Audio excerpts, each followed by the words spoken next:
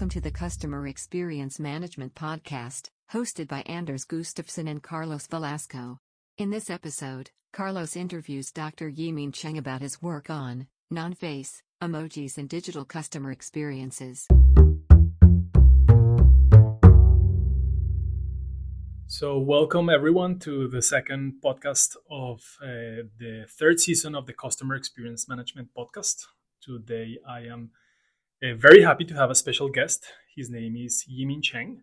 He's a senior lecturer in marketing at Monash University in Melbourne, where he has been working in quite some interesting research, I would say, that he's going to tell us about more in a moment. But today we're going to talk specifically about emojis. But let's wait. He will tell you more about the research that he's doing. He got his PhD from marketing at Hong Kong University of Science and Technology. And since then, he has had some very nice publications in some of the top marketing journals. So based on his research and everything, we're going to be talking about some of these things that he's been doing. So welcome, Yimin, to the podcast. It's very nice to have you here. Maybe introduce yourself a little bit more. Tell us more about what you're doing and who are you? Thank you very much, Carlos, for inviting me. And hello, everyone. I think Carlos already covered much about my background, so I will make it short.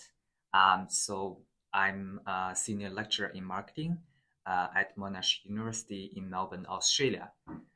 Before coming to Australia, I studied my PhD degree from Hong Kong University of Science and Technology. And at Monash University, I mainly do research in consumer behavior. At the same time, I also teach marketing and consumer behavior to master's level students. Other than that, I am also one of the editorial board members of the Journal of Business Research, which is a pretty well-known journal in the business area. And I've also held visiting positions at HKST, Nanyang Technological University in Singapore, and also previously at the Wharton School. That is very nice. And actually, to all our listeners, we are currently at Nanyang Technological University, both of us visiting. We connected and we have been discussing a little bit in the past days, and we are very happy to share with you today's podcast. So, Yimin, why don't you tell us perhaps a bit more specifically about your research? What are some exciting projects that you're working on now? Right. So as a consumer behavior researcher, I care about how consumers make judgment and decision making, and what are the factors that influence their decisions. And broadly speaking, I'm interested in many areas within consumer behavior, but some of my previous research focuses on consumer beliefs, emotions, and identities. I can give you a few examples. Please. Yeah. So, for example, we published a paper in the Journal of Consumer Research about human emotions. So basically, we find that large Duchenne smile can signal intrinsic motivation. So what do I mean by that? So imagine if you go on the website to look for a product or service, and on the website you see some customer endorsement, there are written endorsement, but it also comes with a photo of the customer endorser's face. And in the experiment, we were able to manipulate the face to display either a neutral expression, a small smile, a large non-Duchenne smile, or a large Duchenne smile. So what does it mean by Duchenne smile? So Duchenne smile is also called like genuine or authentic smile. So it is when people not only lift the corners of their lips, but also contract the corners of their eyes. That is, correct me if I'm wrong, but that's the orbicularis oculi muscle, right? Exactly. Not many people know that, so yeah, very good. Yeah. So basically, previous research shows that if people are sincerely happy, they tend to display this kind of Duchenne smile. But basically, the research stops there. And what we found is that actually the observers, when they see someone doing something and at the same time displaying a Duchenne smile, they tend to infer. So they are doing this kind of reverse engineering. So they use the actors smiling to infer this person is actually doing this thing out of intrinsic motivation.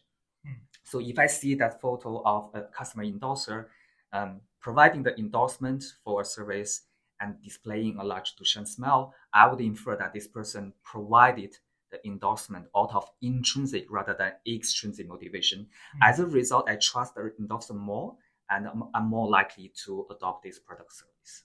That is super interesting. So you would say in a way that, authentic, genuine, emotional expressions in different touch points throughout the customer journey are important to convey a authentic, genuine sort of like message, right? Absolutely. So even though these days people rely on a lot of verbal informations, however, I think it's human nature because research has shown that even among the primates, monkeys, they can already detect each other's facial expressions, and that is kind of hardwired in our genes for people to read each other's emotions. And sometimes when people can cheat and lie by their verbal information, but it's very hard to lie by their facial expressions.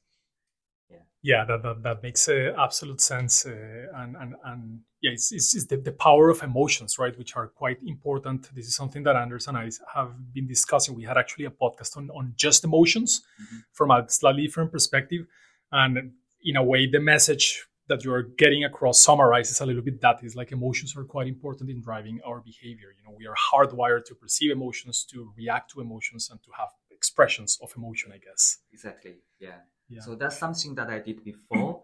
And another research we recently published in the Journal of Business Ethics, we look at LGBT inclusive movies. So I also like that research very much because it's a very trendy topic. So we have basically observed a pattern that is in recent years, more and more movies start to include some LGBT characters or LGBT storylines. But sometimes they are not necessarily the focus of the movie. So sometimes you feel like even though that part, if you remove that part, the movie itself is still complete. Then it becomes interesting to us. So then why did the producers decide to include this part? Is that because there are some benefits behind it? You could argue from a different perspective, which is, a lot of movies could have included LGBT, representation, but probably they decided not to do so because there's a fear for backlash. So as you can see, there are different predictions floating around, and no one really knows whether including LGBT representation in the movies helps, hurts, or has no effect. So no research whatsoever about it? No research until our research. Nice. So basically, my co-authors, Xiaoyu Zhou, Kai Yao, and me decided to study it by ourselves. And so we basically collected the data from the US market over 8 years. So we basically have 4,000 plus movies, and we classify these movies into 3 categories. There are non-LGBT movies. There are LGBT-themed movies, which basically the movie focuses on LGBT people and their lives. And that's a key part of the story. Exactly. Right? And the third type of movie is LGBT-inclusive movies. So the movie has LGBT characters or storylines, but it's not the main thing of the movie. So we call them LGBT-inclusive movies. So we also obtain the box office revenue of the movies, and we quote many other contributing factors. Previous literature shows that contribute to movies' performance. And we run the model, and what we found is that the LGBT inclusive movies outperform the other 2 types of movies in terms of box office performance, even after controlling for many other contributing factors. And the same result is replicated with lab experiments. So that's basically our findings. That is super interesting. How do you explain them? So we were not able to explain it with this secondary data, but we were able to obtain some evidence to explain it from the lab experiment. Because in the lab experiment, we were able to ask participants to answer certain questions to measure their psychological process. Mm-hmm. So what we found is that you can basically divide all the customers into two groups, two segments. One segment has more favorable LGBT attitude, the other has less favorable attitude. And basically, LGBT inclusive movies performs the best because it appeals to both segments. And the other two type of movies, they appeal to one, but not the other. Yes. So I mean, the funding is interesting, and because at this stage, the vast majority of all the movies are still non-LGBT movies. So I think our findings basically encourages the movie industry to add more LGBT representations in it. As to whether they should add LGBT themed representation, we found something very interesting. So as I told you, we have 8 years of data. And when we split the data in the middle, basically the time in the middle correspond with some major events about LGBT rights, such as the abolishment of the DOMA, and also I think around that time, President Obama also supports, officially supports same-sex marriage, those kind of things. And what we found is that before that time, so for the first 4 years, LGBT inclusive movies perform equally well as non-LGBT movie, and LGBT themed movies perform worse than non-LGBT movie. However, before. Yeah. However, after that, in the recent 4 years, LGBT inclusive movie significantly perform better than non-LGBT movie, and the LGBT themed movie performs equally as well as non-LGBT movie. So both type of LGBT movies are received much better over the time. So you would say that maybe there was some social desirability effects before these changes or something like that? Or I think in the answers, I guess, of people or yes, I think that's the case, because when we look at the box office performance, basically that's people voting with their fees, right? Yeah. And whether they want to see a movie with LGBT representation is a reflection of their constantly evolving attitude towards LGBT, and their attitude are influenced by some of the major events. Well, there are many things to like about that research, like the way in which you capture sort of like a social transformation in a way indirectly through your data, and at the same time how you can actually get a sense of the way that customers are thinking, and consumers in general, and that gives you an idea of what sort of things will be better in that specific market. So that's very, very interesting. Thank you for sharing that. You're welcome. So let's move to the next question, and this one starts diving a little bit deeper into today's podcast, which is emojis. And I kind of like to make the link, because in some of your recent research, you're dealing with non-face emojis, but on the other hand, you have your research on emotions. So I imagine that emotions and face emojis would also be like an interesting or is an interesting, probably a thing in the literature. But let's start with the first question. How and why did you become interested in emoji research, and what is the story behind it? Yeah. So as you can see, I have done some research on facial expressions and emotions. So broadly speaking, I'm quite interested in studying nonverbal communication, and emotions, facial expressions belongs to that part. When it comes to digital marketing, what is the nonverbal communication? Well, the first thing that pops up in my mind is emojis, right? Because it's pictures, they are not text. So that's why I got interested in emoji research. And this particular project we recently published is on non-face emoji. And so when we look at the literature together with my co-authors, we found that there has been some research on emojis within the marketing literatures already, but they all focused on face emojis. People use face emojis a lot, right? We use smileys, we use the laughing face with tears. Those are face emojis. But many other emojis are non-face emoji. Actually, non-face emojis that depicts an object, an activity, or a concept, they accounts for 90% of all emojis. Wow. Yeah, That's quite a lot. Yeah. And in terms of uses frequency, actually, if someone uses emoji, 50% of the time they are using non-face emoji. So as you can see, non-face emoji is really prominent, but it has been ignored in the marketing literature. I have to say that when I read the article and some of the research around the article, I was quite surprised because I'm one of those persons that basically uses mostly non-face emojis. You know, I typically use rockets and stars and Exactly. UFOs and stuff like that. But then the question that I started wondering that got me your research, and your research got me interested in, is like, why? You know, why would I use it? Why would people use it? In what context they would use it? When would they be effective for a specific communication and stuff like that? But before we dive into the article itself, and I guess you have pointed already a little bit about in the answer to the answer of this question. But what would you say is the relevance of emojis in digital marketing specifically? I guess because although we see some examples now of, you know, emojis being used in offline marketing as well, which is quite interesting. But let's say we mostly use it in digital marketing and perhaps to customer experiences. Yeah. Well, that's a good question. I think emojis are particularly relevant to digital marketing, perhaps for at least two reasons. First of all, we know that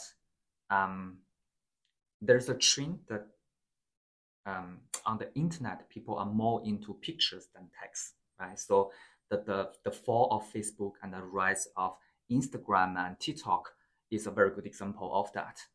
And emoji is picture, and that's why it gains a lot of popularities these days.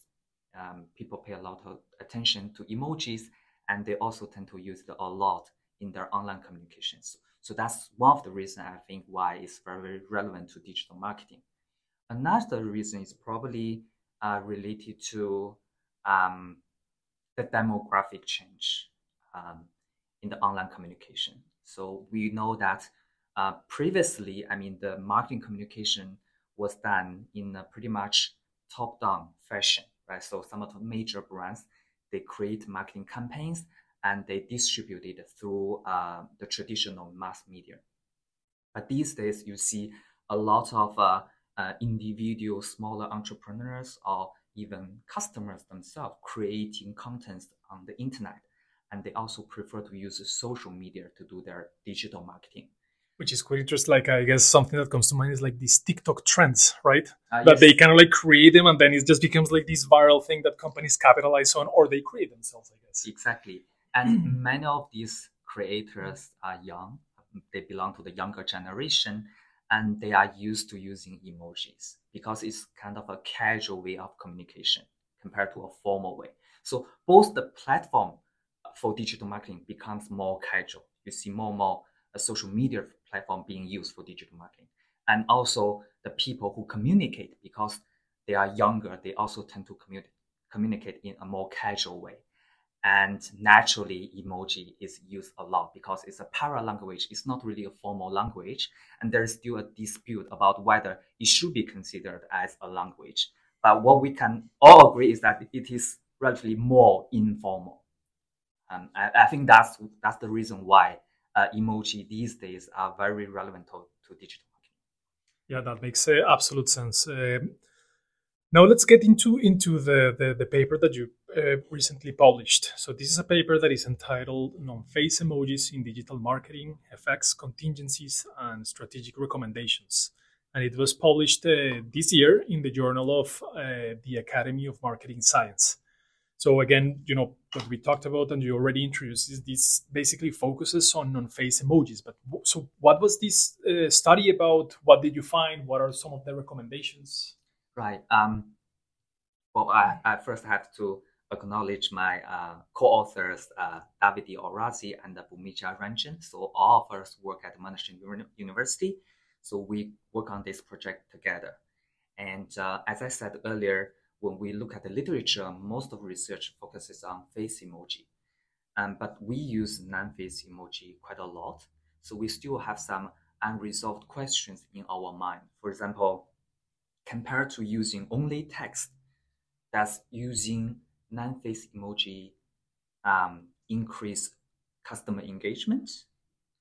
And should people use non-face emoji to decorate the sentence or to replace some of the words? So actually, we discovered that non-face emojis can be used for two linguistic functions.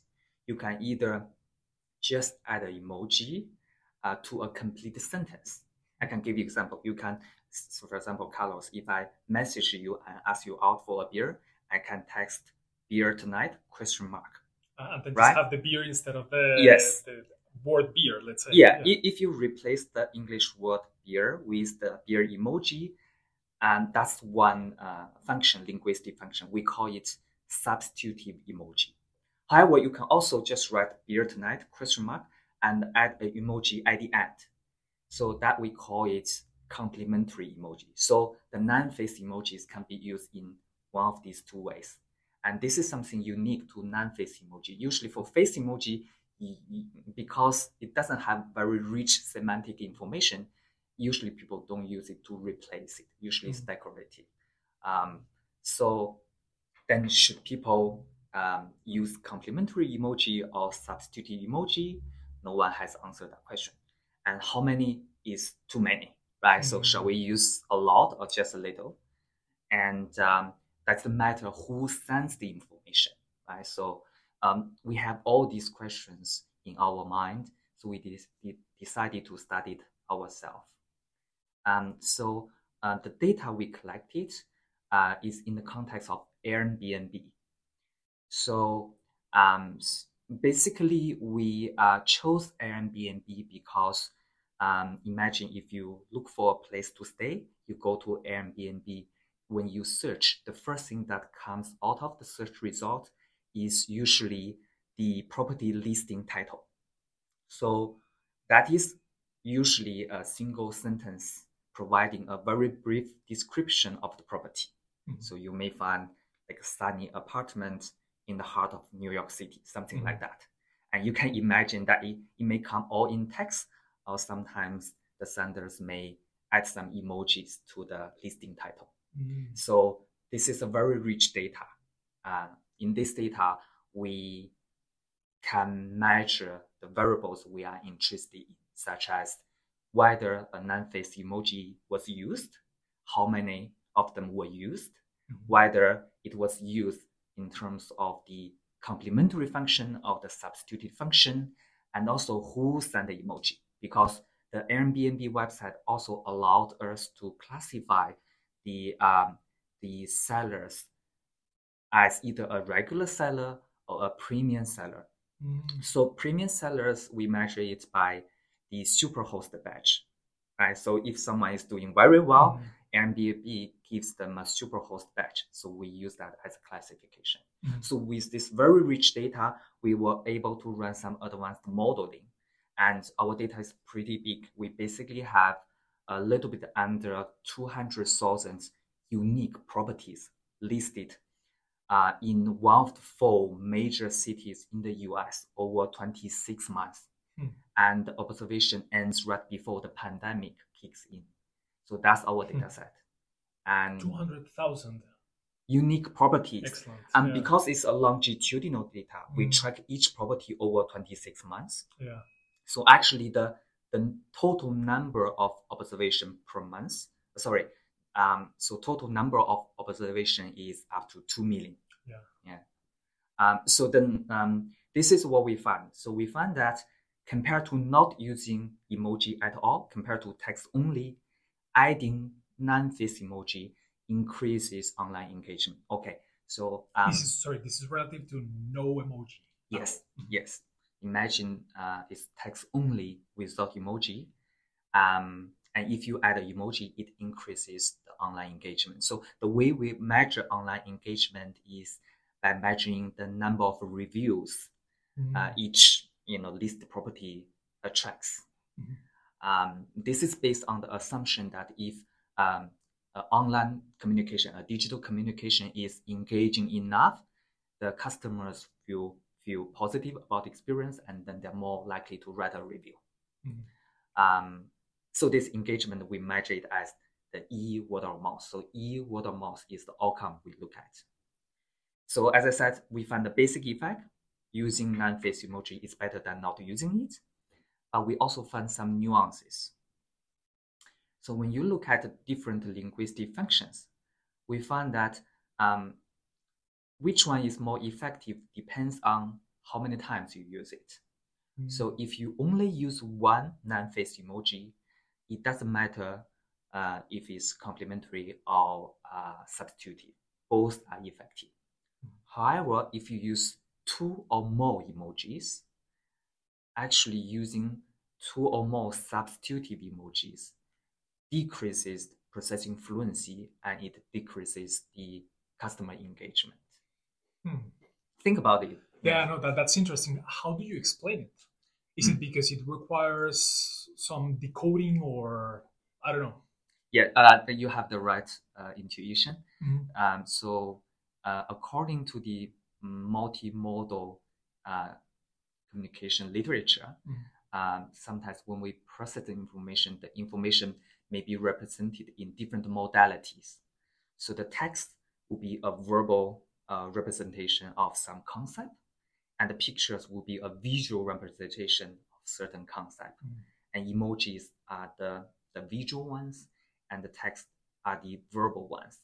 So if we replace a lot of text with emojis, then when we process the whole sentence, we have to convert these emojis back to their phonetic counterpart in order to complete a full sentence.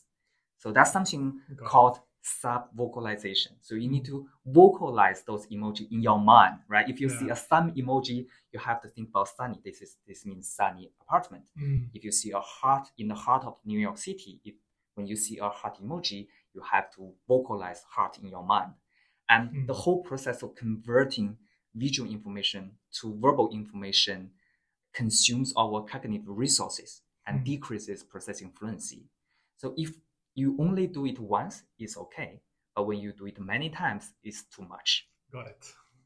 Yeah, that is super interesting, because I also imagine that, when I say in the heart of New York, heart as a verbal category is, like ample enough to include multiple representations of heart in my mind. Whereas if I have the visual representation is one, and then I have to reverse engineer it, let's say, what you're saying, basically to decode it, and doing it twice or more is just require more resources. Exactly. So processing fluency is the key here, you said.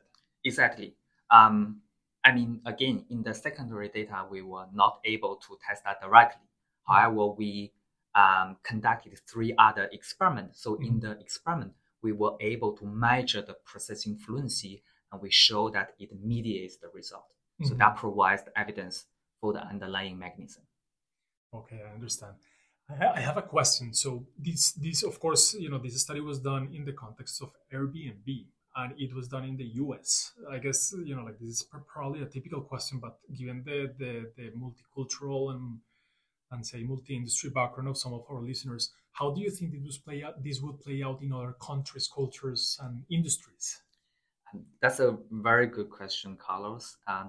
I unfortunately don't have the answer to that. Yeah. As a researcher, I can only answer this when we run further analysis with data from a different culture or a different country. I would imagine that in certain countries, if people are very into using emojis in their daily communications. So what I know is that, the Japanese society, they use a lot of emojis. Exactly what I was thinking. Right? So if they use emojis very, very frequently, maybe the conversion is not that cognitively texting for them. So maybe the effect will be different. But this is a hypothesis. We need further research on that. Excellent. Yeah, fair enough. I think it's exactly what I was looking for. So that's a good one. There is something that I think you're implying with everything that you're saying, but I want you to try to boil it down to a couple of points, which is how are these findings relevant for companies? Right. So our findings are relevant to whoever wants to use emojis in their digital communication. Of course, it's most relevant to Airbnb users. That's where we got our data. But generally speaking, if you are an entrepreneur, if you are a small business owners, you want to promote your product or service online, when you use emojis, we have the following recommendations based on our findings. Well, first, we recommend people to use non-face emojis rather than not using it at all, because we find it to be very attention grabbing and it can increase your customer engagement. However, people should be aware of how to use it and how many to use it. So our recommendation is that if you are just a regular seller, you should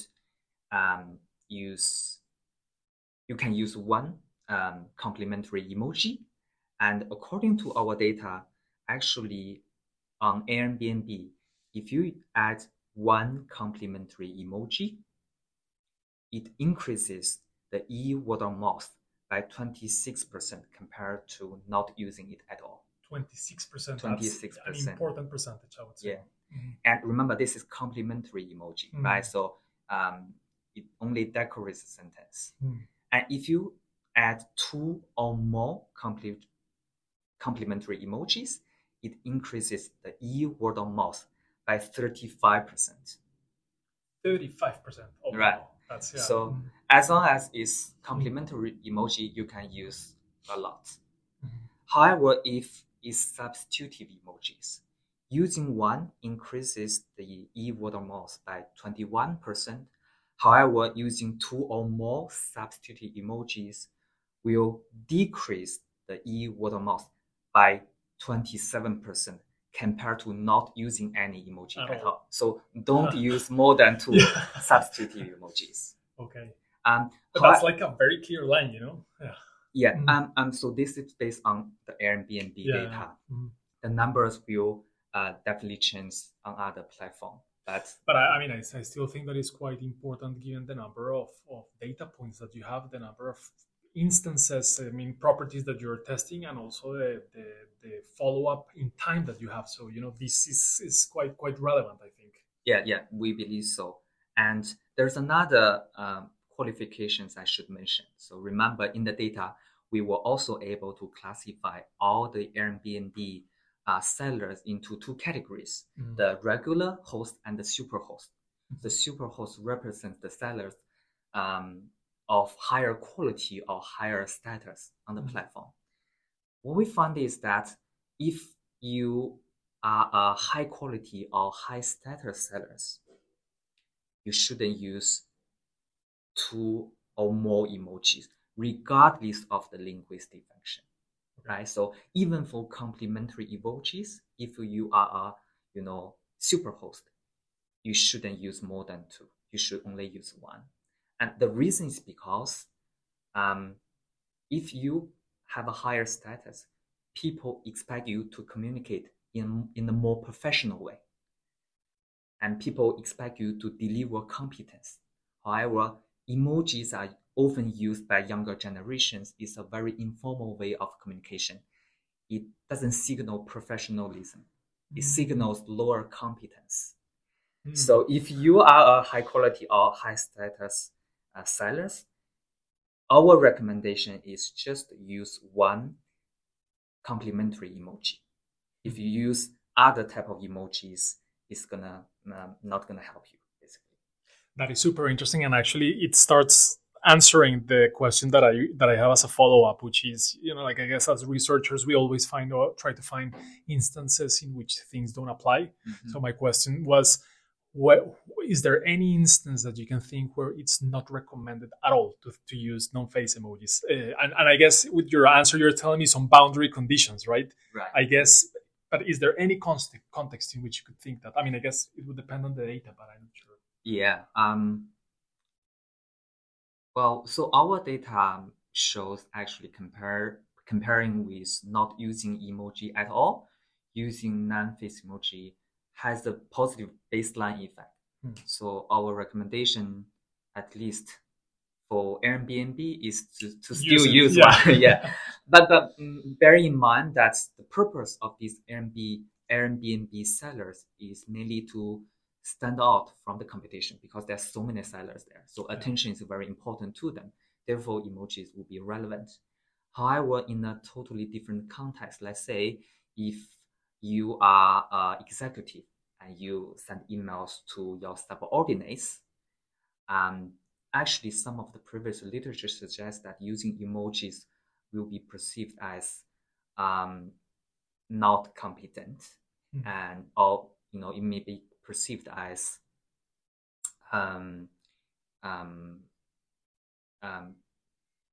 not very convincing, etc., etc. So in a different context, maybe not using emoji is recommended. Understood. That's quite interesting, and I really like the concept of competence here, because it might just look like you're just playing, or something like that, if you're not using it in the right way, or not serious. Or not serious, exactly. So yeah, that makes sense. So I'm gonna get into speculative space, because I know that there are many unknowns when we look into the future for research. But one of the things that we have explored in this podcast before is digital transformations. And in the context of digital transformations, we see things like virtual reality, augmented reality, Internet of Things, Web3, like all these different things. So I wonder, as we move towards this space, how do you see emojis playing in them? Because now I see that there are certain augmented reality interactions that use emojis, but I mean, of course, this is again purely a speculative space. But do you have any thoughts about it? Well, I think one thing we need to understand first is that emojis were created to facilitate the digital communication, because naturally the digital communication doesn't have a lot of nonverbal information to facilitate the understanding as a face-to-face communication. So emojis were actually particularly created to fill this gap. And now, well, if the purpose is to facilitate nonverbal communication, then any technology that can amplify this nonverbal communication would further increase the effect of emojis. So at this stage, many of the emojis are presented in a two-dimensional fashion. But I can imagine that in AR and VR, those emojis will be 3D and they will be dynamic, they will be moving, and that will be more engaging. A few days ago, I saw a news article about Samsung, the company, creating AR emojis. They have like 18 AR emojis in their first release, and a lot of people start to use them because they find them very interesting and engaging. And people sometimes can also customize the emojis by taking a photo of their face, and then the emojis represent their images even better. So now when we use the very simple emojis, it doesn't represent the details, right? So sometimes for example, the smiley emoji only shows a smiley face, but you wouldn't be able to see some finer details of the facial expression. But with AR and VR, I can see a lot of potential in that. That is interesting, and I would imagine that also the boundaries between certain means of digital communication may be blurred a little bit. I was just thinking that GIFs, for example, and then you think about NFTs, GIFs, and emojis. So, like some potential combinations of these kind of like means of communication in digital environments and their 3D versions, VR versions in general, would potentially create some other forms of expressing complex messages. I don't know. But yeah, I think it's quite interesting to think about the 3D perspective, more detailed, basically. Yeah, absolutely. You are expert in AR and VR. So based on my limited understanding, one of the benefits of using AR and VR is to enhance the experiences by amplifying some of the five senses, right? I can imagine that in a VR or AR world, some of the visual stimuli provided by emoji will be further amplified. People will be more engaged. And also people do a lot of multitasking when they use AI and VR. For example, sometimes people do fitness exercise wearing AI or VR devices. And when people are doing multitasking, it's probably very difficult for them to send a text message, right? Because they are busy doing other things. And then emoji can come in very handy for communication. That makes absolute sense. Right. Well, this has been super exciting. Yeah. Thank you so much for sharing your research and this very interesting paper. I'm sure that our listeners will be very happy to hear this when it's live. And by the way, so I would like to give the listeners a way to connect with you. So what's the best way to read more about your research, to maybe send you an email if they have further questions or so? Yeah, so you can easily Google my name, Yimin Cheng, and Monash University. So you can find my website at Monash University and also my personal websites. So I will actually I will make sure that all your details are in the description of the episode. Thank you. And then anyone, if you're interested, I have gone through his website. Very interesting articles, some of the ones that he has talked about today. So please go and check. And his contact details are also there. Exactly. I will also post the reference to your article in the description, so that if any of you would like to read it, then you have access there to it as well. Yes, you can also find me on LinkedIn. Yeah, you can feel free to send me an email and ask me questions. I'll be very happy to respond. Excellent.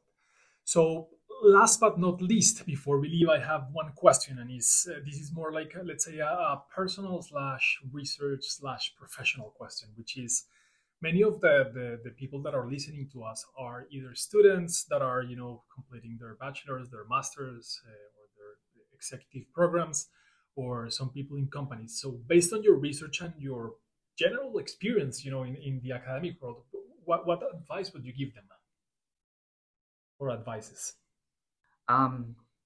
Well, for this particular research, actually, if you are an online communicator, no matter you are just creating your content or you're actually selling some product or service, you can use emoji. And actually, our research also informs the platform. For example, we know on Airbnb, they have a content policy that actually says that using emojis in the listing is a content violation, even though they don't actually enforce it. They say it's online violation. But what we found is that actually using emoji in most of the cases helps. And think about Airbnb. They charge service fees for each stay, each sale. So if using emoji can increase sales of all these online sellers, that's also a good thing for Airbnb, right? So as you can see, a lot of real-world business practices are suboptimal. Our findings suggest that they can change their current practice or change their policy to get a better business outcome. And in general, for students or business practitioners, I would just encourage them to read more, because as a researcher, it takes me quite a long time to generate one research findings. So I can make some contributions to the business knowledge, but there are also hundreds of thousands other researchers who each contribute a little bit to this business knowledge. So I would encourage people who are interested in business practice to read some of the insights from the researchers. And in the academia, we have a new trend, that is, we try to communicate better with the industry by making our findings more relevant and easy to digest. So as what you are doing now, you are creating a podcast. That's what I was going to say. This is excellent, because I hope that with this podcast, we're basically doing exactly right just that. So exactly. So please listen to Carlos' podcast. Well, this has been excellent. Thank you so much for being here. Everyone, please go and check his website. And if you have any questions, get in touch. And thank you very much for being in the podcast. It's my pleasure.